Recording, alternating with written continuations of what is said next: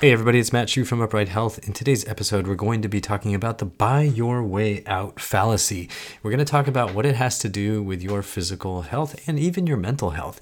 And we're going to talk about how you can save money and protect yourself from this fallacy and make yourself stronger. Before we jump into it, I just want to ask you to rate and review this podcast and share this podcast with others that you know need information like this to help them be physically independent and to make smarter choices with their body. I'm always trying to help people think right, move right, and feel right. So if you want to help me do that, please share this podcast with others. And of course, subscribe so you don't miss out on future episodes. Now, let's talk about this fallacy. It's so common. The buy your way out fallacy is basically when somebody frames your health issues in a way that makes you think that unless you buy something, you are going to suffer. Or put another way, that your body is designed in such a way that it is too weak to handle the challenges of life, of normal modern life, and that in order to handle these challenges, you must buy some kind of product.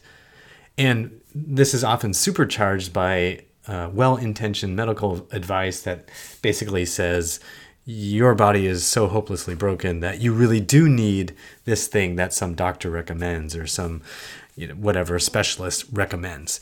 Now, I have a perfect example of this. It's why I'm recording this episode. My wife actually shared this article with me that mentioned that one of the unexpected health challenges that has arisen as people have moved to a work from home situation as a result of the pandemic is an increase in foot problems. And the article and several other articles that I've now come across in doing research for this podcast have mentioned this foot pain problem and its alleged cause in a way that perfectly illustrates the buy your way out fallacy. So what's going on is people are working from home a lot, and there's this observed increase in foot pain complaints. People are telling their doctors, oh, my feet are hurting. And these articles are claiming that the reason this is happening is because people are walking around their houses barefoot too much, and that walking around barefoot is too much stress and strain on people's poor, weak, feeble little feet. And thus, their foot pain is increasing. This made me so angry. It's an unbelievable statement that belies such little understanding of how the human body works. But this viewpoint goes unchallenged in regular media outlets, in newspapers, in all the types of health websites that you would normally consume allegedly reputable information. And there are many reasons, right? Like if you hear a well-intentioned doctor tell you, oh, this is the reason, you just assume that the doctor has the knowledge that would allow them to make such a statement. But if you expand your view a little bit and you look at how the rest of the world looks, how the rest of the world lives, you can see how on its face this statement makes absolutely no sense. If you just look at human history and think about how humans who have lived in dirt, in deserts, in jungles, all over the place, have managed to live in tribes for tens of thousands of years without footwear, without having to constantly wear thick-soled shoes. It should be clear that humans have feet that are capable of walking barefoot. We see examples of this anywhere people do not have materially overloaded lives, right? If you look in places where children live in poverty and humans, adults live in poverty as we define it, or they live what we would call native or primal hunter-gatherer lifestyles, they're going barefoot or very thinly soled all the time, and their feet function perfectly fine. It's not like if your life depends on it, you're going to just have these feet that can't help you hunt down, that won't allow you to gather berries or dig for tubers or whatever. People have always been able to walk long distances barefoot or with some foot protection day after day after day after day as a regular course of just normal daily living. So to flip this and to look into our modern lives and to get so narrowly focused on what we now live as a reality in this hyper-connected electronic digital age is crazy. But we have to remember that the doctors who are giving this advice, they have good intentions. It's just a lot of them don't have the historical perspective and the anthropological perspective to realize what they're saying is absolute garbage. Just look at how humans have lived for hundreds of thousands of years. The advent of thick-soled shoes just to walk around inside your house is absolutely a modern thing, and it's not the thing that protects us from foot pain. What protects us from foot pain is feet that are functional, feet that are challenged, feet that get to move, that have muscles that function. Our feet are not just these, stiff wooden clubs that we clop around on like horses with a horse hoof or something.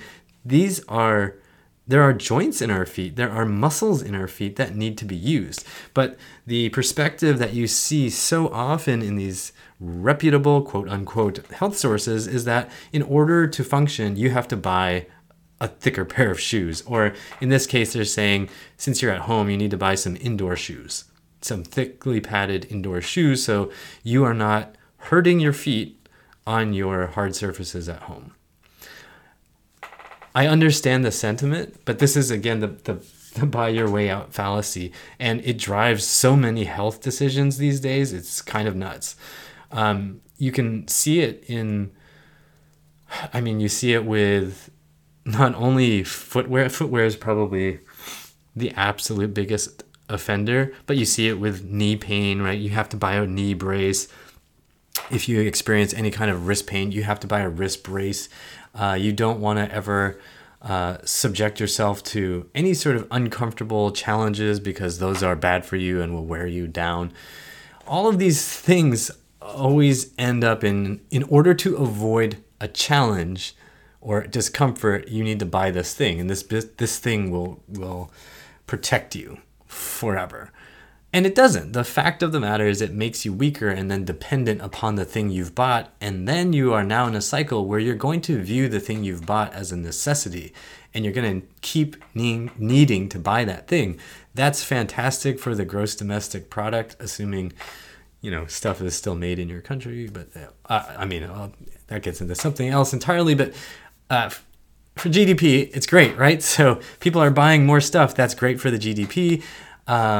So what's the problem, right? And then advertisers pay for ads to sell more things, and people see those things as being more necessary, and you now have doctors telling you that this is a necessary thing.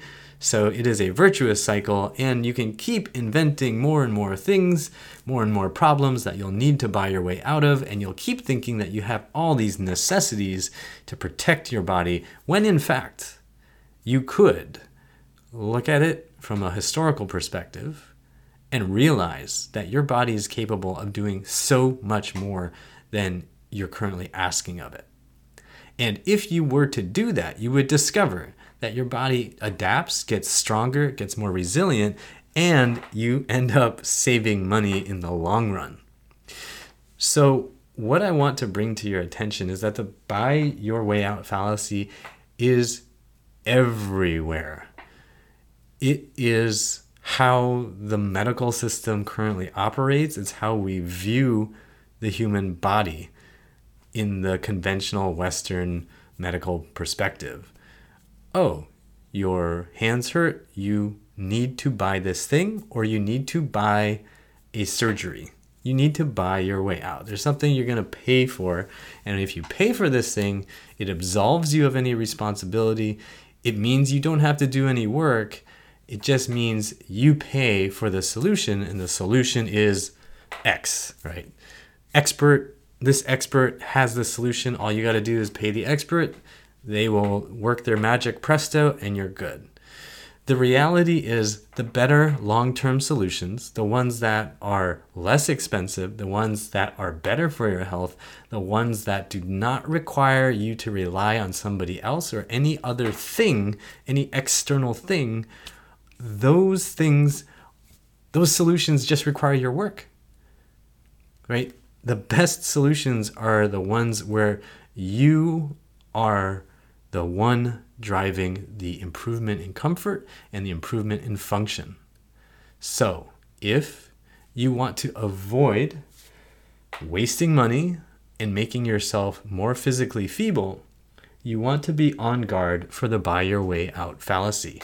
Anytime you see somebody saying, you know what, it's because you're genetically weak, or because you're pre-programmed to be in pain, or because your bones are the wrong shape, or because and the solution is you need to buy this thing that's going to solve it for you. It will require none of your own work. It will require no input on your own to fix this physical ailment. Then be wary. You should see that as a red flag and look for some other direction, some other solution that's going to help you move right and therefore feel right. So that's the buy your way out fallacy. I hope you see how this works. I hope you are on guard for it. I hope you realize that this is at play all over the place. And it's something that can really pervert your confidence in your body. It's something that can really undermine your ability to move well and to feel well. Ultimately, how good your body feels is in your control. Never forget that. Don't get caught in rips, rest, ice, injection, pills, surgery. And always think muscles, right? ATM, always think muscles, so that you can start that process of training your body to move right and feel right. If you need help with that, of course, check out all my free videos on YouTube. If you want more guidance, if you want more systematic thought processes and videos and things, of course, please check out my videos, check out my programs at uprighthealth.com. This kind of almost is a buy your way out fallacy, but let me just be clear here. Nothing that I've ever made solves your problem for you without your work. And I hope that that's something that's so clear. That's something I try to be so clear with people about. If you don't put in the work, nothing is going to solve your problems. The problems you have are your own responsibility to fix. The stuff that I provide, whether it's paid or free or what, still requires you to do work. It's me giving you guideposts and maps and ideas that might help you, that have a good chance of helping you, but ultimately, you are still the one who drives the solution, because if you don't move your body will fall apart. It's going to get weaker. And then guess what? Atrophy aches, and you're not going to be happy once that atrophy aches start to gnaw away at your joints and gnaw away at your muscles, and you start feeling that aching all the time. So go to my YouTube channel. Just look for Upright Health on YouTube, and go to my website, uprighthealth.com, for ideas, tricks, free resources, all that good stuff. Remember to watch out for the buy your way out fallacy. Subscribe, rate this, share this podcast with others. And as always, I hope you remember that pain sucks. Life shouldn't.